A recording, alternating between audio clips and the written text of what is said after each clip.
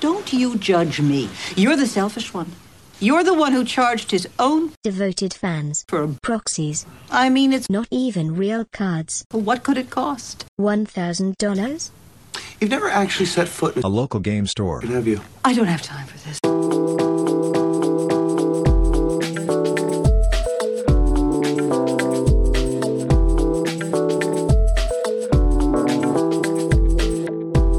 Hello, and welcome to Lucky Paper Radio.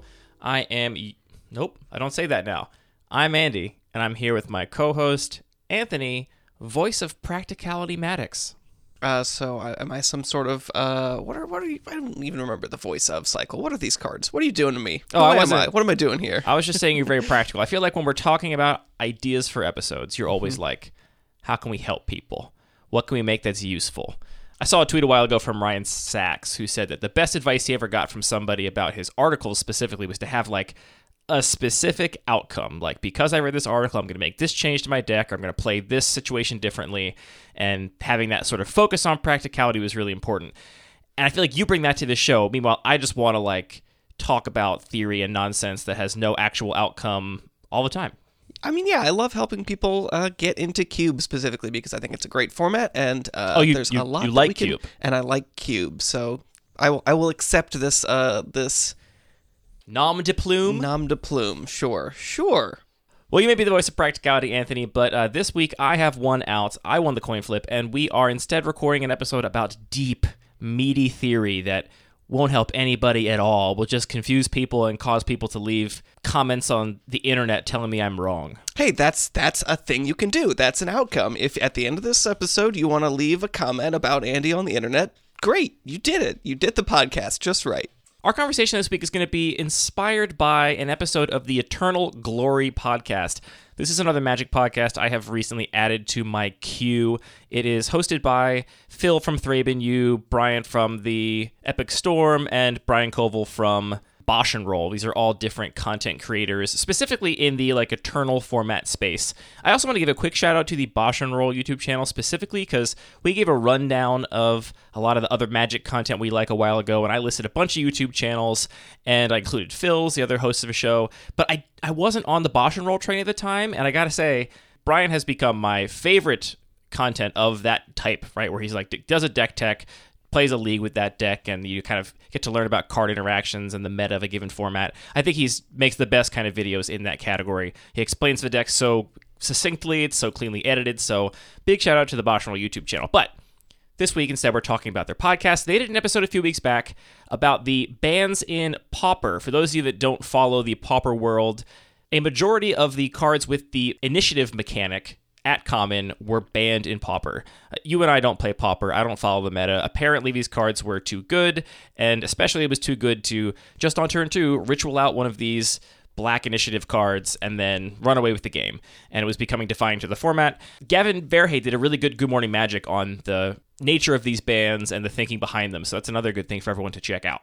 Anyway, this episode I thought was really interesting where they were talking about these bans. And honestly, Anthony, I think constructed players or, more competitive players talking about bans is one of the only times we as Cube designers get some insight into how they might think about the game from a design perspective, right? Yeah, there's definitely a little bit of overlap there in terms of thinking about bans and thinking about cube design because it is similarly sort of making choices about what are the cards that make up the format. It's not about card evaluation strictly, although that is a big component. It's also just about what every individual card that's present in a format does to affect the kind of gameplay that happens. Exactly. Like, are these the kind of games we want to encourage? Even if this win rate is only 51%, is it 51%, but that entire 51% is just miserable, awful games that nobody wants to play? How do you define miserable, awful games nobody wants to play when that's purely subjective and everyone has different kinds of Magic they like? So I actually love listening to constructed players talk about bans because we get to hear more than just this is the dominant strategy right now, but get some insight into these are the kinds of things I want this format to be about. I like this format because it allows me to do these kinds of things in Magic, which I think is special to Pauper or Legacy, whatever format they're talking about. So anyway, this episode is going to be some commentary and conversation around episode 81 of the Eternal Glory podcast, where I want to connect some of the ideas they had in that episode to cube design, which is, of course, what we're most interested in. But Anthony, before we do that, we got to do a pack one, pick one from a listener-submitted cube. I see here in the Discord that you have chosen an Innistrad cube, but this episode's actually coming out a couple weeks before Halloween. Yeah, I'm sorry. As we talked about last week, we have added a little algorithm to semi-randomly pick a cube, and it almost got the Halloween episode just This right. was just the one the Almost algorithm narrowed it. pulled? Yeah, I've written a really powerful algorithm that almost gets it. I want to say what are the chances of that, but then I feel like you're going to go look at all the Innistrad cubes and run the numbers and tell me what the chances are, and that's no fun. Oh, I can actually tell you very easily. The chances of this cube being picked were, maybe we shouldn't give that percentage, but my algorithm also Not spits this out a little bit of exact cube. I meant the statistic. chances of any one of the Innistrad cubes are very popular set cubes. I That's feel like true. I think it's probably the plane that has, at least on the cube map, it's the plane that has the biggest sort of island of defined. Lots of defined horror-themed cubes. Ravnica is close behind, but then the third most popular plane. I think it's a big steep drop-off between Innistrad and Ravnica, and then what's the next most popular cube? Possibly Theros? Maybe? Anyway, thank you, Algorithm Robot. Thank you, RNGesus, for giving us this Horror of Innistrad cube by listener Lucas. I think most set cubes can fall into like two different categories. One set cube is more or less trying to replicate the experience of playing actual limited in a given block. And another kind of set cube is like inspired by the block, but then actually plays cards from maybe outside of those specific sets, expansions. If they have the correct theme, they take place on that plane. You know, we get Commander products where we get cards from all different planes all the time. So there are a lot of Innistrad-y flavor cards in Modern Horizons or whatever that are in this list. And Yeah, that's, this is maybe more of a plane cube, where it includes cards from all of the different sets every time we've revisited Innistrad, as well as, like you're saying, one-off cards from different core sets and Modern Horizons sets and Commander sets, where there are things that are clearly happening and are part of the Innistrad flavor, but didn't happen in one of those main visit sets. yeah, and if I was ever to do a set cube, that is definitely what I'd want to do. I'd want to be able to sink my teeth into the deep catalog of an individual plane. Do want to give a quick shout out to the Magic Multiverse project. This is a really great resource we've mentioned on the show, but it's been a long time. If you're designing a plane-specific cube, this is a resource that attempts to categorize and sort all of the cards that exist on a plane but aren't in sets that are relative to that plane. So you can find the cards from Modern Horizons or Commander sets or whatever that do actually take place on Innistrad by checking out that resource. All right, Anthony, 3 packs, 15 cards. We got a classic draft in front of us. I'm going to read the first pack, and then you're going to tell us what you're looking at. We got Dungeon Geists, Donal, Herald of Wings, Donal? Who knows? Can't Stay Away, Cobbled Wings, Bonfire of the Damned, Maniform Hellkite, Stensia Bloodhall, Soul Snare, Winding Way, Flip the Switch, Traveler's Amulet, Catilda Dawnheart Martyr, Ransack the Lab, Handweir Garrison, and Old Stick Fingers. This pack is actually a little bit surprising to me, just because I think when I think of a lot of these sort of plain or theme-flavored cubes, they're often a little bit lower power level, which, you know, makes sense. You just have a lot more flexibility at lower power level to work within a particular theme.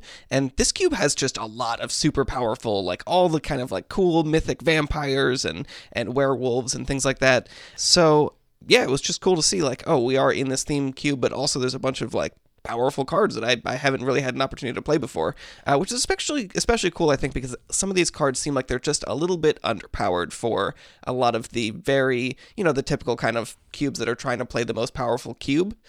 So I really like that this is a space where the constraint is really allowing cards to shine that maybe you haven't had a chance to play with before. To that point, Lucas the designer says that the cube prioritizes flavor and fun spooks over strict gameplay optimization. And I love hearing that. Honestly, I think it's going to be part of the topic we're going to talk about today, is prioritizing things maybe other than pure fair Magic gameplay and perfect power optimization when you're designing an environment. So, you know, nice little monologue you gave there, but what are you actually taking out of the pack? I'm just buying myself time. So a couple things are standing out here. We have a couple just sort of card draw spells. Those are appealing, but I don't think they're quite going to edge out just some of the really powerful creatures we have. Catilda is a little bit interesting just because it is like a big signpost for the Spirits Matter, but that's maybe something I'm less eager to jump into the very first time I'm drafting a cube. The two that are really standing out to me are Maniform Hellkite and Donal, or Donal. The Herald of Wings. These are both just cards that seem like they do a ton. I've never played with either of these, but they either give you a bunch of extra creature ETB effects and a bunch of flying creatures, or just pack on a ton of extra damage whenever you cast non-creature spells. I think it's going to be hard to not pick one of those two options, but Interesting. I'm a little torn between them.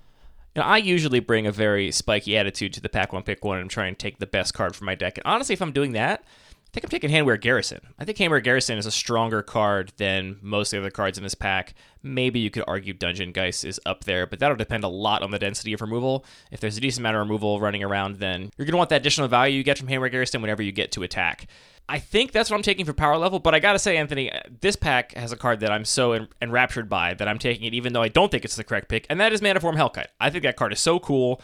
I really want to play with it, and the mood I'm in right now is I want to play with a dragon that makes other dragons. I'm just not sure that Handwear Garrison is going to play optimally here. Like, I think that in your cube, for example, just the 1 mana makes a huge difference. You have lots of removal in your environment where you're going to be able to push through and make a bunch of tokens with it. I'm not sure if in this context you're going to be able to do that because there are a bunch of these like 4/4 flyers floating around that I think those are going to be the cards that really make or break games. So I think that it's probably the right choice from a power level perspective as well. Well, good. Then what I want is correct. Excellent. The best place to be. Two other things that I wonder what your opinion is in this pack is the environment does look a little bit light on fixing, just, compared to a lot of the cubes that we typically play. Would you consider drafting Traveler's Amulet here just as like the most open, flexible pick that's going to fix your colors no matter what you end up drafting?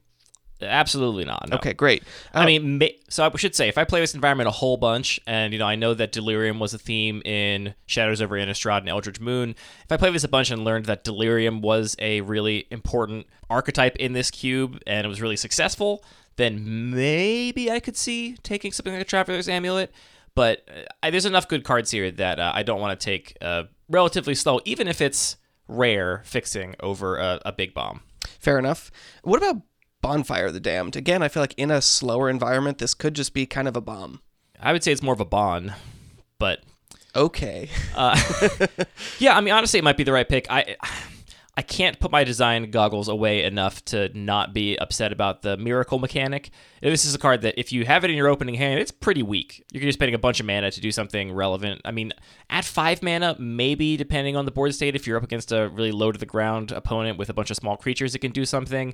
But really, it's pretty below rate, I think, if you are hard casting it.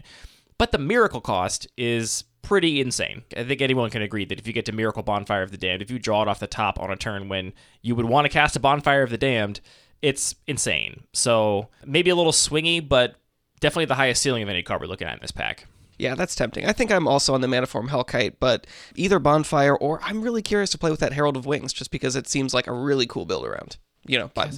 By having creatures in your deck, but especially being able to optimize it with a lot of enter the battlefield creatures. The ceiling there is very cool. It does look very, very cool. And maybe you have a chance of wheeling that Dungeon Geists, and then that would be pretty sick. Ooh, yeah. Probably not. But maybe. Who knows? You never know. I've been wrong so often about what I think is going to wheel, so I clearly have different perspectives than a lot of players sitting at draft tables.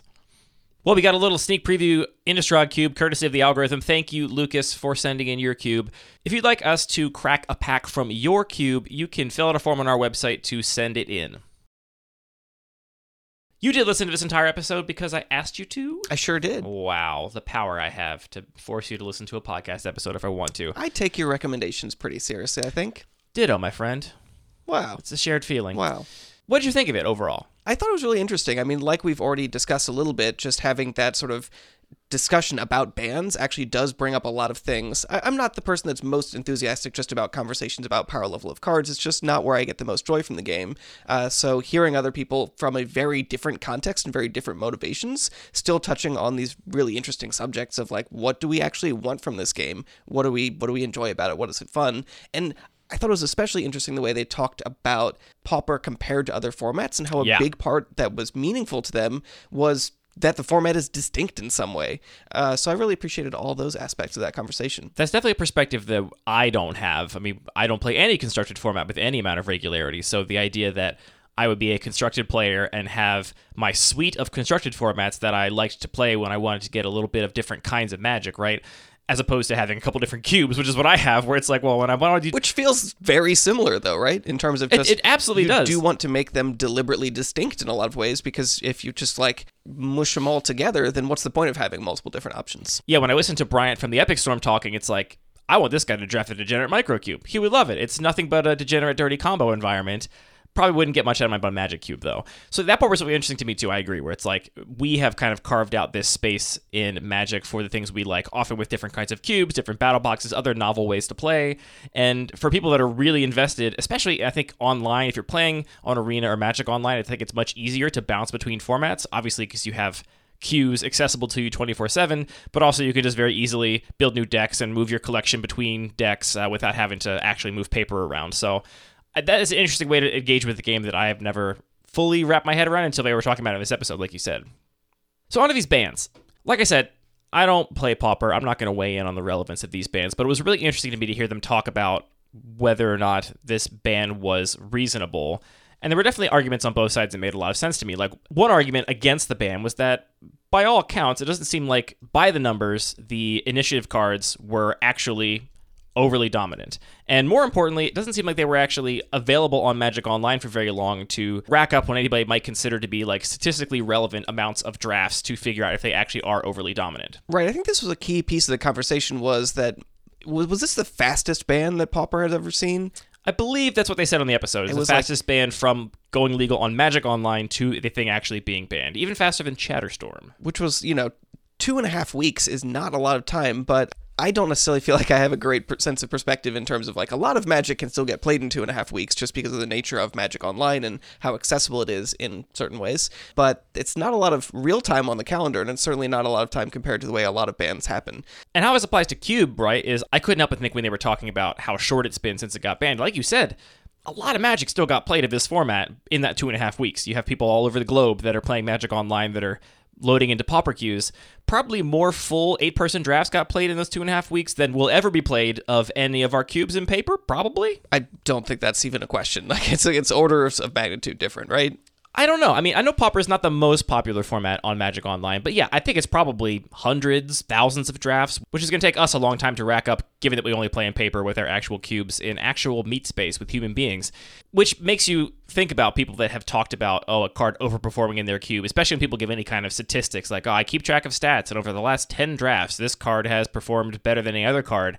They felt that there was nowhere near enough time for there to be any statistically relevant or any actionably relevant statistics to be driving this decision because there was so little time to draft it, and that's more than we ever get to play any of our cubes. So it's another sort of emphasis on the fact that it's so difficult to derive any power level assessments from cards from anecdotal games of Magic that are played of a cube, and all your experience if you're playing your cube with your playgroup is always anecdotal compared to anything statistically relevant.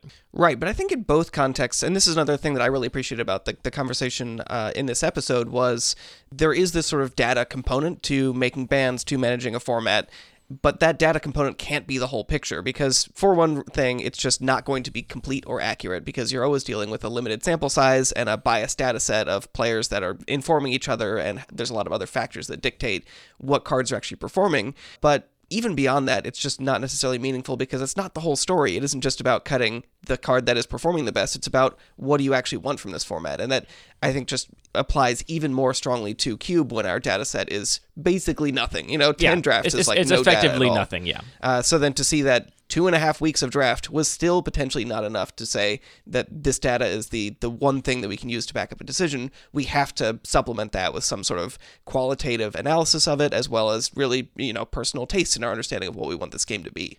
So in one sense, right, it was a very short amount of time on the calendar, 2.5 weeks. And I can kind of see the argument that even if, let's say, there were 1 million drafts in that 2.5 weeks, if that's all just people loading up the queues, and it's all of those people's first or second drafts with the initiative cards, right? They're playing this deck for the first time. They want to see how it shakes out. It may be that you do actually need calendar time for people to write articles about counterplay, or for like a meta to develop in the community where people are actually talking about how to beat a deck that has become dominant. And that might take a long time regardless of how many games come up.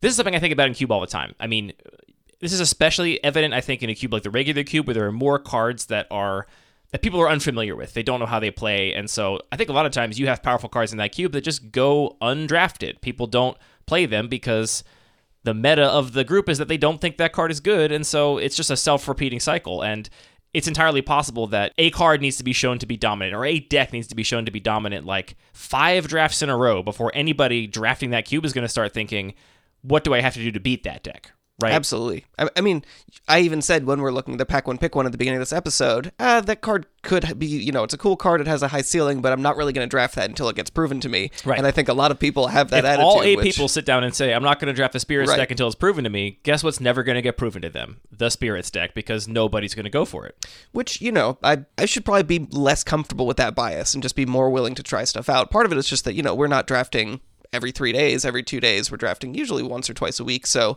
you definitely want to feel like you're having a meaningful draft. So it is a little bit of a risk to just dive into these more niche and unproven territories.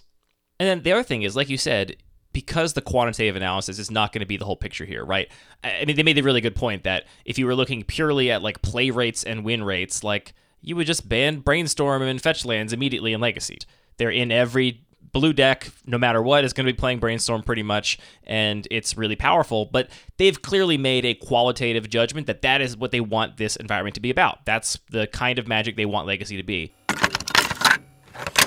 There are different opinions on ban lists floating around. There are good Magic purists who believe that whatever creates the best, most interactive gameplay should be the goal of a format. Like people who want to see Fetch Lands and Brainstorm banned in Legacy. Games might be better on a lot of metrics if that happened, but it's not Legacy anymore. And that's exactly what we do as cube designers, right? We've talked about how it's really important to be conscious of what the power outliers in your environment are, what the powerful strategies, the powerful decks, the powerful individual cards, what those are, because they dictate so much of the play experience. And I think oftentimes I hear cube designers hyper-focused on this idea of balance, that everything should be perfectly in balance, and every color and color combination and card in the whole cube should have a perfect, 50% win rate if in an ideal world. And forget that that's not even close to achievable, but even if it was achievable, I don't think it's a good ideal to necessarily shoot for, because you need some sort of thing to grab onto, right? You need some direction in a draft. The difference in power level in retail limited between rares and commons is an important detail of that draft. It gives you a direction. It says, I'm going to draft this color because I opened this bomb rare in my pack, and so that's how I'm going to decide to draft this color. Maybe I don't usually play. Maybe I consider myself a blue-white player, but I open this red card that's really powerful. That's a reason to put me out of my comfort zone and play something new and learn something theoretically from that draft. So I think that texture of having different power level is really important. It also just makes opening packs during a draft or otherwise more exciting. If everything's just going to be, the same power level, the same sort of level of excitement, you're not really going to get much out of that experience. Yeah, and I've actually wondered if my own cube has gotten a little too safe. I feel like there's a couple decks you can sit down and just force if you wanted to in my cube. And it's because they're well supported. It's because they're decks that I enjoy. I like the play patterns they lead to. I'm happy for those decks to be good. But I don't want some player taking what I would consider like a role player in one of these really good decks over a standout card in maybe tier 2 deck because they know, well, this other deck is better. So I'm just going to take this Opt over this Asika's Chariot or this Fable of the Mirror Breaker or whatever, because I know that the Opt deck is a deck that is good. That's what I want to be playing. I want there to be a reason for people to get out of the normal patterns they fall into in a draft. Yeah, I definitely feel that with my cube a little bit. When I was going through sorting it the other day, I'm just thinking, man, I really kind of miss drafting Kess in this cube, which is a card we've talked about a couple times, and how it really put her back in, put her back in. It really put her back in. Pushed the format in a way that wasn't fun because it was repetitive whatever. But it was a card that was very fun to draft when you did get to open it, and it led to these exciting moments. And yeah, I mean, my main cube has gotten a little bit to the point where a lot of those exciting edges have been rounded off, and the experience is in some way more balanced and smoother. In other ways, there's not those high highs and those really exciting pack opens. So to the point where I've even been experimenting a little bit with other cubes that try and reintroduce that in a way that mitigate those issues in other ways.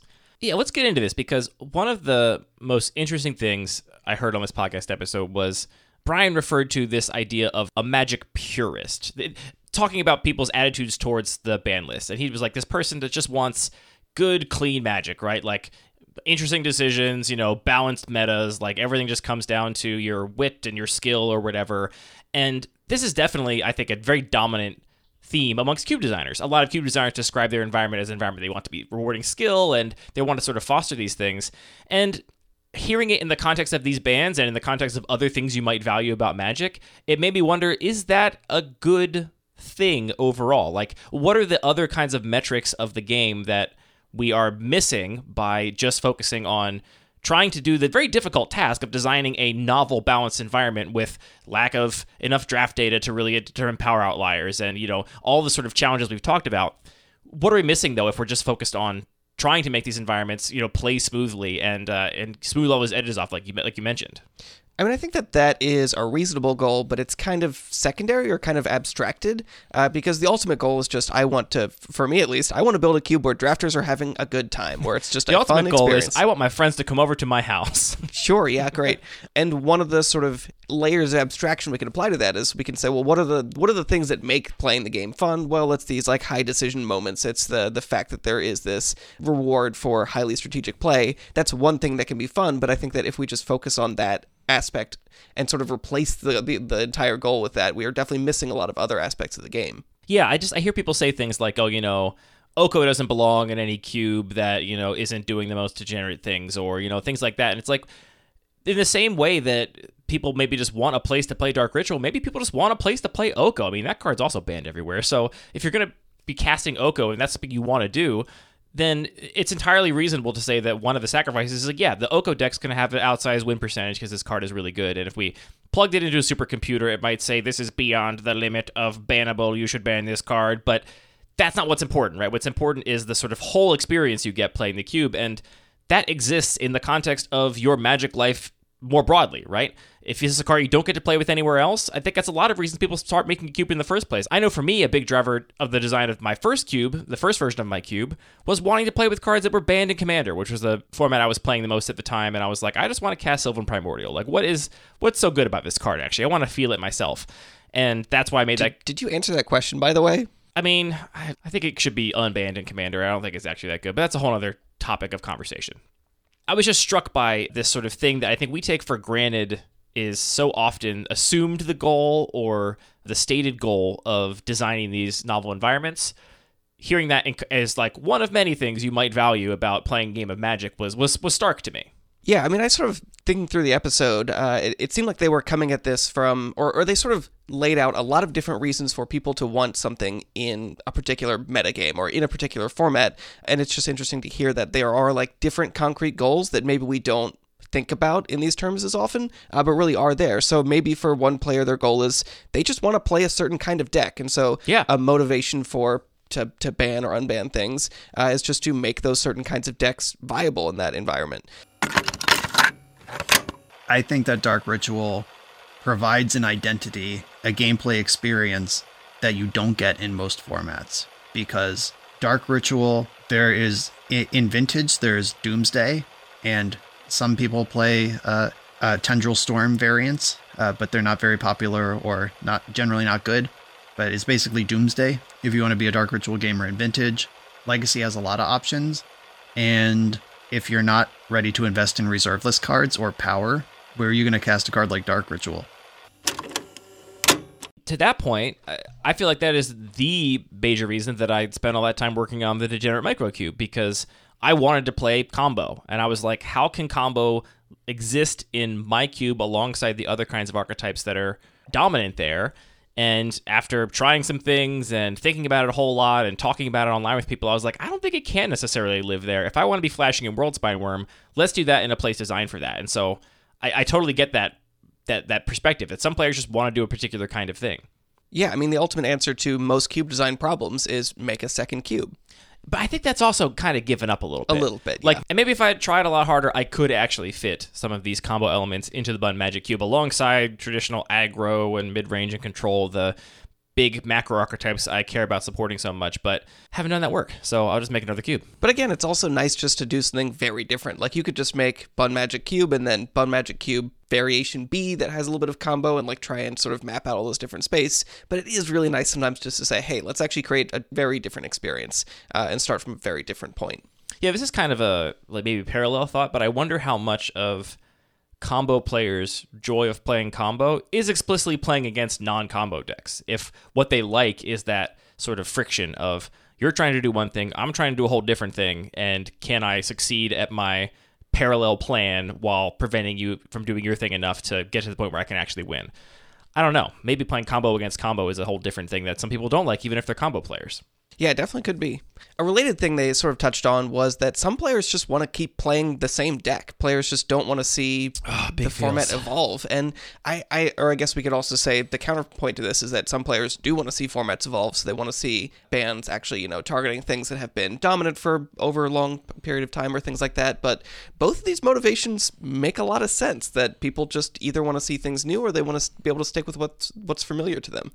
It does make sense. I understand it. I wish that is a thing I could shake free of the drafters of my cube, because I do feel like oftentimes the meta lags behind the updates to the cube, because you change a cube with different things in mind, but people that have played it before are like, oh, this is what I do in this cube. I always do this in this cube, and that thing has changed, right? Every time you add or remove cards from the cube, it's a different cube. Things are actually different, even if slightly.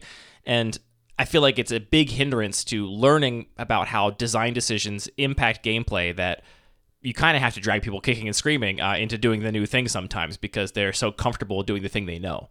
Well, but is that just sort of players maybe not quite optimizing it yet, even though they would like to, but they're just sticking with what's familiar? Or do you think that players would actually, be upset if you say, well, I'm going to nerf this theme a little bit because it's a little bit too dominant, and players would say, well, that's my favorite kind of deck. Why are you doing that? I think it's a little bit of both. I think Parker would genuinely be mad if I took that Kavu, if I took Territorial Kavu out of my cube. That Kavu. But yeah, I think oftentimes it's just, we've talked about this before, how if you're looking at a pack, there's such a blurry line between like forcing something or, having a bias and just trying to draft what you believe to be correctly, right? Like your bias tells you this is the better card in the pack, right? So a lot of times trying to break out of those heuristics and break out of those ruts is taking what your brain is telling you is like actively not the best pick, because you're like, well, I always draft this deck, and maybe I've even been struggling lately. Maybe I've been 1-2ing and 0-3ing with this deck for the past couple drafts. But if you haven't had that sort of change in your mind where you've started to evaluate cards differently, you're still going to look at that pack and say, give me that opt, because that's what I know, and I think it's better than a Seeker's Chariot or whatever. Yeah, it is interesting, just to digress a little bit, but thinking about what does percentage of a deck, how do you even structure the thought? The win percentage of a particular card, how often does it appear in a deck that is winning? How much does that correlate with it actually being an overpowered card, or maybe it does sometimes, but just our perception is very different? So thinking specifically about opt, I feel like in a lot of environments where blue is just a powerful card, just a lot of cubes, powerful color in that cube, opt is just going to be one of the cards that is most desired, or brainstorm is going to be extremely desired by those kinds of decks. So they're going to have extremely high win percentages, even though those aren't going to be the cards that feel like this is the power outlier that's really shaping this environment. Yeah, or maybe you disagree, because people do know that brainstorm is powerful. But I think Brainstorm is powerful and first pickable in my environment. I don't want to be first picking Opt to the Button Magic Cube. That's why I mentioned it as an example. It's kind of one of the lower tier. It's like in the Serum Visions tier of Cantrip, where it's like, yeah, I want it in the deck, but I don't use that to get me into the deck normally. I think it's a good opportunity to refer to Jet's article from the early days of Lucky Paper, the first article ever published on Lucky Paper, which was Jet's article about trying to analyze your cube drafts with data. And this article is really thorough, and I think it explains very clearly and mathematically why you can't use measured performance of cards with quantitative analysis to make assessments about power level in your own cube drafts.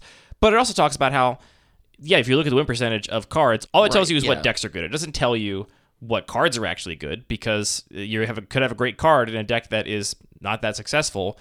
You could argue maybe that's not even a great card anymore. Maybe maybe that's what you're saying. Maybe the best pick is Serum Visions if you know that the blue-red deck is the 70% win rate deck in the cube, and the S+ rares in the other decks are just not good because they have a lower win rate. But I think it really does come down to so many more factors than just, a good card in deck means deck win more. It's there's too many things at play there. Right, definitely. I think another sort of, again, I just tried to sort of think through what are the motivations for why are we going to ban stuff in a format. And another one they really highlighted was how particular cards shape the overall texture and play patterns and feel of a particular format. And this seemed to be one of the ones that seemed really important, but also much more difficult to capture, and kind of conflicts with a lot of these other ideas of, cards should be balanced, and we shouldn't have overpowered dominant effects, because sometimes those powerful dominant things, like you're saying, are the thing that defines in a positive way what the environment is all about, or what the format is all about. This is where we get to the Dark Ritual conversation, right? So in the ban announcement video, Gavin mentioned that Dark Ritual is on watch. It's on notice because it is so often part of these broken decks, right? The most broken initiative deck, apparently, was using Dark Ritual on turn 2 to ramp into an initiative creature, and that speed bump was what was making the deck too powerful in their assessment. A lot of these Magic purist people would probably rightfully argue that, hey, the problem is clearly Dark Ritual, right? It's this broken enabler that if it's initiative creatures today, when the next set comes out, it'll be some other 3 or 4 drop that Dark Ritual is ramping you into that is just too powerful. Right, and I think specifically with these initiative creatures, the issue with that mechanic is it snowballs really quickly. Once you're ahead, it's just going to keep generating resources for you. So if you can power it out, even it's at card worth disadvantage, it's worth going way down on Right. cards to rush it out. Which, yeah, I mean, that's a great question. It's like that is sort of a synergistic thing. It's interesting to hear the Dark Ritual is not just a thing you put in every deck because you can't necessarily afford that tempo or that card value loss in favor of that tempo. But is there going to be another thing next year that's going to be printed that does make that trade-off? Probably. I feel like especially as we've seen card design sort of trend towards more and more drawing of cards and easier 2-for-1s, I feel like I think that's a thing most people would agree with. I could see that happening. I think it's mostly going to happen constantly in situations like the Monarch and Initiative, where it's a thing designed for multiplayer that Right, yeah. happens to be broken in one-on-one Magic. Because like you would never see the kind of rate on what the Initiative strictly does on these commons in any one-on-one intended set, because it just does weird stuff. It's too much for a common to do, right? I think that's the most likely source of future bans. It's going to continue to be these multiplayer products that are not really designed with Pauper constructed in mind most of the time. Which is another thing they sort of touched on was that I think for a lot of players that have been in the game for a while, a lot of these new mechanics just feel they're just less, I guess. The Initiative sucks. You can say it. It sucks. No, but they have less attachment to these. It's like, for sure. I've been playing Magic for a long time.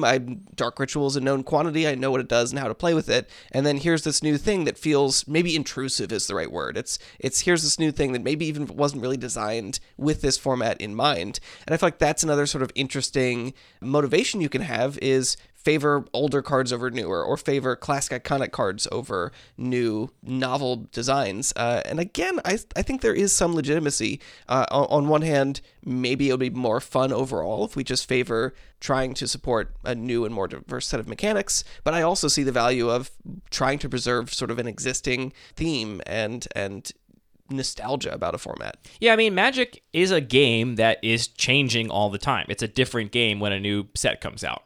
It's got the same core mechanics, but it's a different game, right? It's like you bought a new board game and it plays differently every time there's a different format or a different set is released. And that game changes over time, and it's entirely possible you have people that just liked the old game Magic used to be, and they don't want like the new game Magic is now, and those people can stop playing, obviously, right? They should just start playing Cube, which is the real answer to everything. Of course, you just start playing you Cube. Disagree with about Magic. It is the one answer to all questions of the universe. Well, at least in the multiverse. It's not regarded as picky or like too preferential to like be a combo player, but combo doesn't exist in every format of Magic. And I would argue that combo is the thing that Magic has gotten further and further from as time has gone on. I think the iconic combos and 2-card combos that win the game, even if they're expensive and convoluted, we don't see those that much these days because it's just not the direction that the game has been going in. So it's like, if you're a combo player, you are playing Pauper or Legacy because there's not really combo in any other format in the same way that you can play Doomsday combo or whatever in Legacy. All by means of saying that how relevant is the idea that Dark Ritual is iconic to this format and that should be defended because there's a place for players to cast this card that they love that is actually affordable, right? Legacy and Vintage being pretty inaccessible, almost even on Magic Online. But that's kind of tangential to the actual Cube discussion. What's interesting to me is this idea of getting to decide what the defining cards of your format are. And we've talked about that before. I think that's kind of known territory. Like, you are deciding what cards you want to play with most in your cube. The thing that really struck me here was when they talked about all the different potential counterplay to the initiative and how oftentimes the nature of the counterplay is the thing that determines whether or not a power outlier card is determined to be toxic and detrimental to the environment or just the new good thing to be doing, right? I definitely can see in a lot of contexts if there is a particular strategy that is dominant and requires a very narrow kind of counterplay, that it's like, okay, everybody has to have this, ley line of the void in their sideboard, and it's just like, this is the game now. Multi or foil. The initiative mechanic is based on attacking and dealing combat damage to your opponent and doing that with creatures. So it feels like there could be such a diverse range of counterplay from, removal or bigger creatures or more kinds of evasion, that it does seem, and they've mentioned this as well, that maybe there just wasn't enough time for the metagame to evolve because there is so much potential counterplay. That's where I start thinking that, yeah, maybe they should have waited a little bit. But well, again, I don't really care that much about the pauper bans. That's a jumping off point. That's fine. What I care about is, like, we've talked about before how I have no problem with there being power outliers at really low mana values. Like, Ragavan is fine by me. Is it a power outlier in my cube? Probably. But guess what? My cube is a place where I get to play Ragavan, which is a card I think is cool and I want to play with. But more importantly, the answers to Ragavan are many numbered. There's all kinds of ways you can beat Ragavan. It's not one specific narrow thing. And importantly, the ways to beat Ragavan are not play patterns I want to discourage, right? They're just other decks that are viable that I want to encourage and allow to flourish. If anything, I want to encourage players to have more cheap removal in their decks, to have more turn 1 and turn 2 plays that can actually affect the board and attack and block.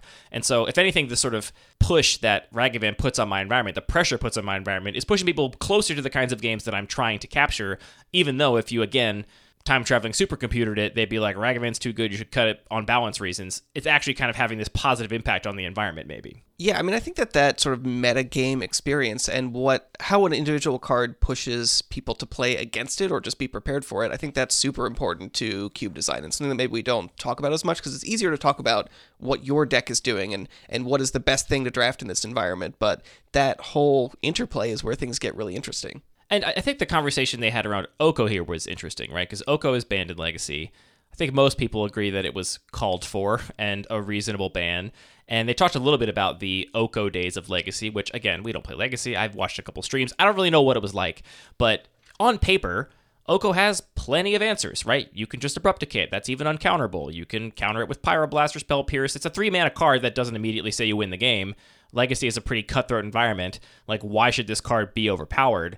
And the answer was just that, actually, that suite of answers is kind of narrow. And there's lots of strategies in Legacy, lots of decks in Legacy that don't have one of those answers. And so, do they just not get to play Magic anymore? When Oko took over Legacy, it wasn't just like archetypes that died, it was like macro archetypes that died. So it was very hard to play a prison deck. It was very hard to play any sort of stacks deck. It was hard to play a creature-based control deck like Death and Taxes. So most of the spectrum of decks that I played, and like the entire spectrum, was just not competitive for 6 months or whatever it was.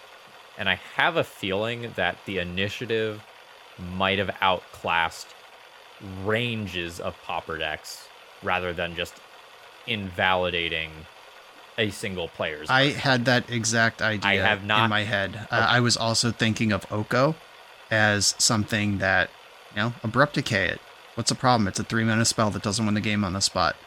Play Pyroblast. Play Spell Pierce. Play your own Okos. Get into a, high skill, how many elks do I make? How food, should I elk their thing that gives them one more elk than I have but takes their important permanent out of the play?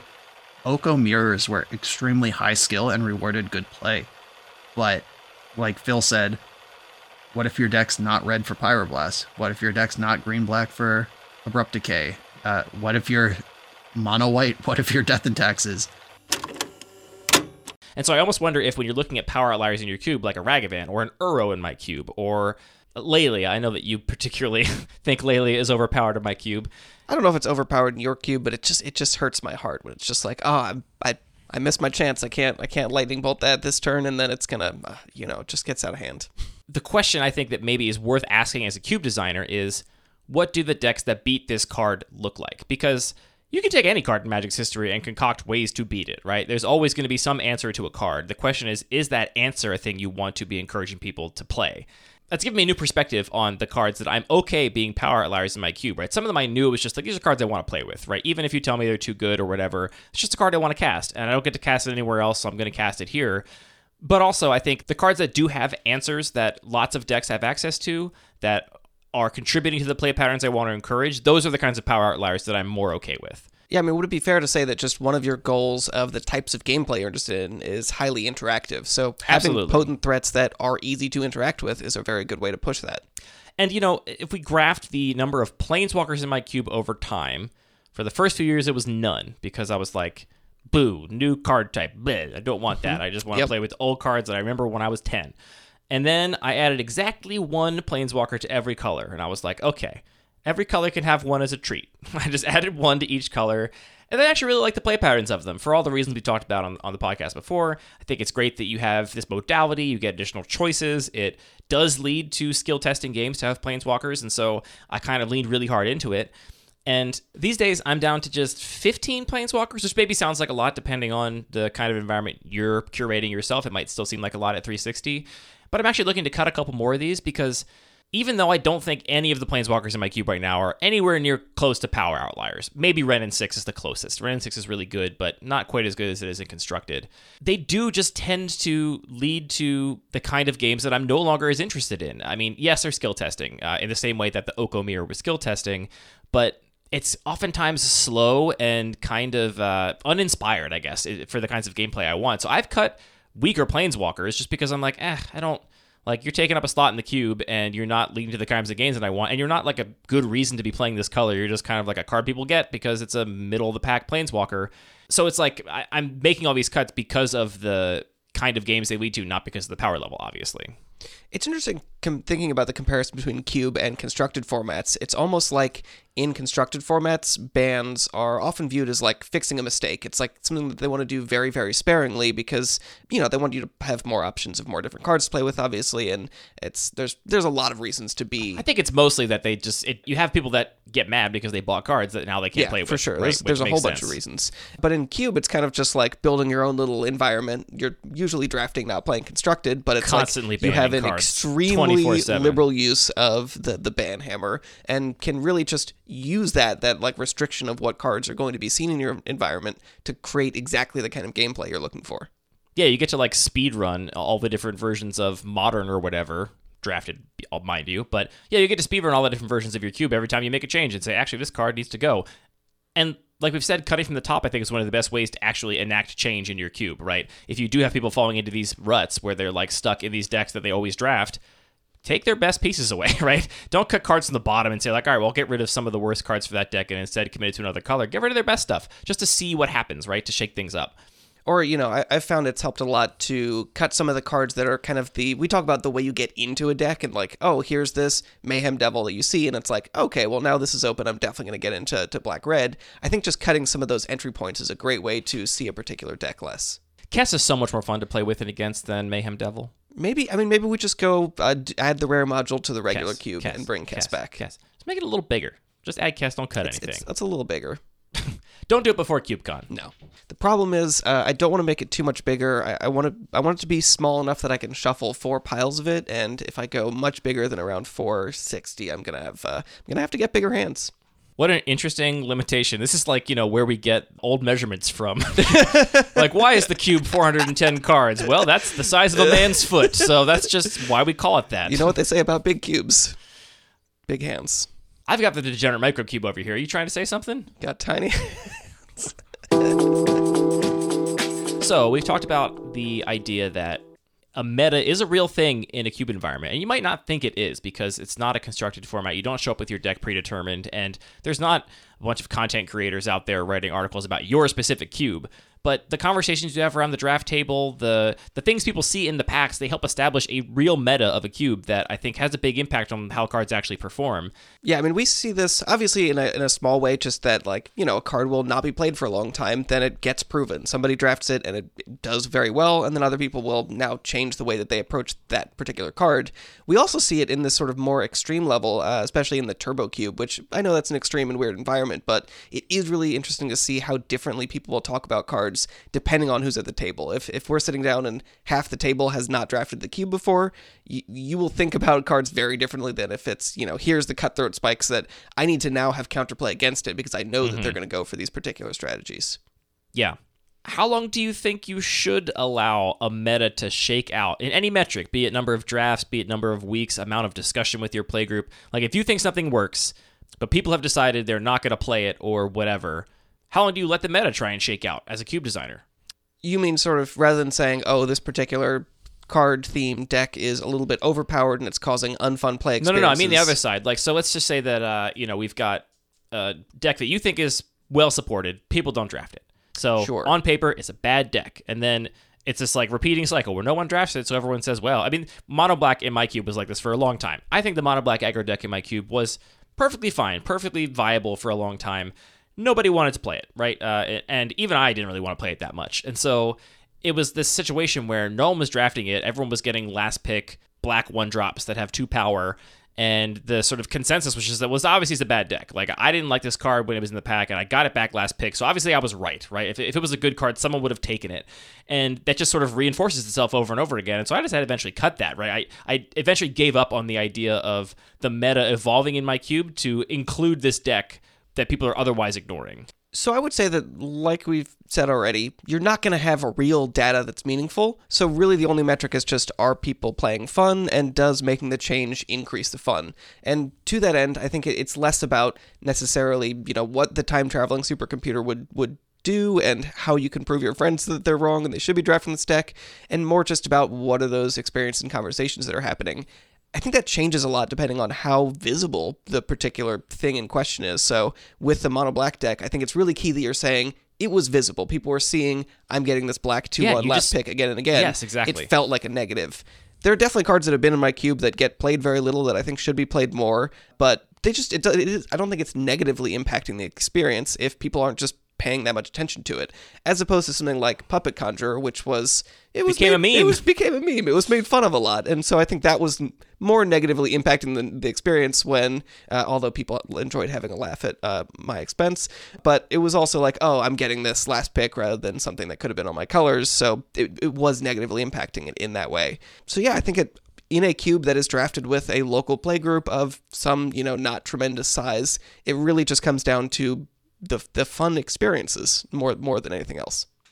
And I said this episode wasn't going to be practical and we weren't going to help people at all, but what I took away from this conversation and thinking about it over the past few days is this idea, again, that the things that are good enough to be power outliers that establish a format, that establish your cube, that are the reason that your cube exists, for me, I think a big factor in what makes those things good, but not so good that it becomes degenerate, is what that counterplay looks like and how you actually beat that card. If you got a card that can only be beat in some really narrow, or even if it's not narrow, can only be beat in a way that is not the kind of deck you want to support or play, right? Like, you could be a player that just doesn't love aggro, right? Maybe aggro is just not your thing. And, obviously there's going to be a fastest deck in your environment, but maybe it's still a really slow deck. Maybe your cube is mostly mid-range mirrors or whatever. If that's the case, then, a card that is only answered by by just getting under it, right, is probably a big problem, right? Like, I think Uro is okay in my environment because one of the best ways to beat it is just to get under it, because it does cost 3 mana and do nothing except for 3 mana, do nothing. Okay. It does very little for 3 mana. You would not play the front side of Uro as a card in my cube. Explore with 3 life is not very good.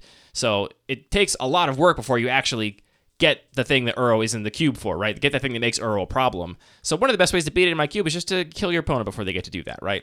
And that is the kind of answer that I want to be supported. But if you don't like those kinds of aggressive strategies, then maybe a card like Uro is a bridge too far in your environment, because you don't want people to go faster than can beat Uro, so how else are you supposed to beat Uro? Or maybe you have to include Grave Hate in your environment and make that a core pillar of what your environment is about, because that's going to be the way that you want this card to be answered instead. So maybe we did help people, hopefully, in terms of how they think about what the power outliers in their environment are and whether or not they're okay with them being the power outliers. Yeah, I think that there's a really nice sort of idea in there of just like, you're going to have some power outliers, use them to create its identity, and think about what are the things that you want to be those power outliers that are going to make it feel like your cube. I think especially with designs that are less focused on, I'm the horror-themed cube, or this is the artifact cube, that already has a really strong identity. If you're going a little bit more off the rails and just sort of building a cube from your collection or with the cards that you enjoy, another way to give it an identity is through having some carefully placed power outliers. All right. That's it for this episode of Lucky Paper Radio. Hopefully you enjoyed the return to form of talking about deep theory things. And big thanks to all the guys from the Eternal Glory for letting us use some clips in this show. Much appreciated. The music for this show is produced by DJ James Nasty. All the Magic cards are produced by Wizards of the Coast. This show is produced by Thinking Really Hard About Magic Cards and been speaking into microphones about it. Thanks for talking about magic with me, Anthony. Thanks for talking about magic with me.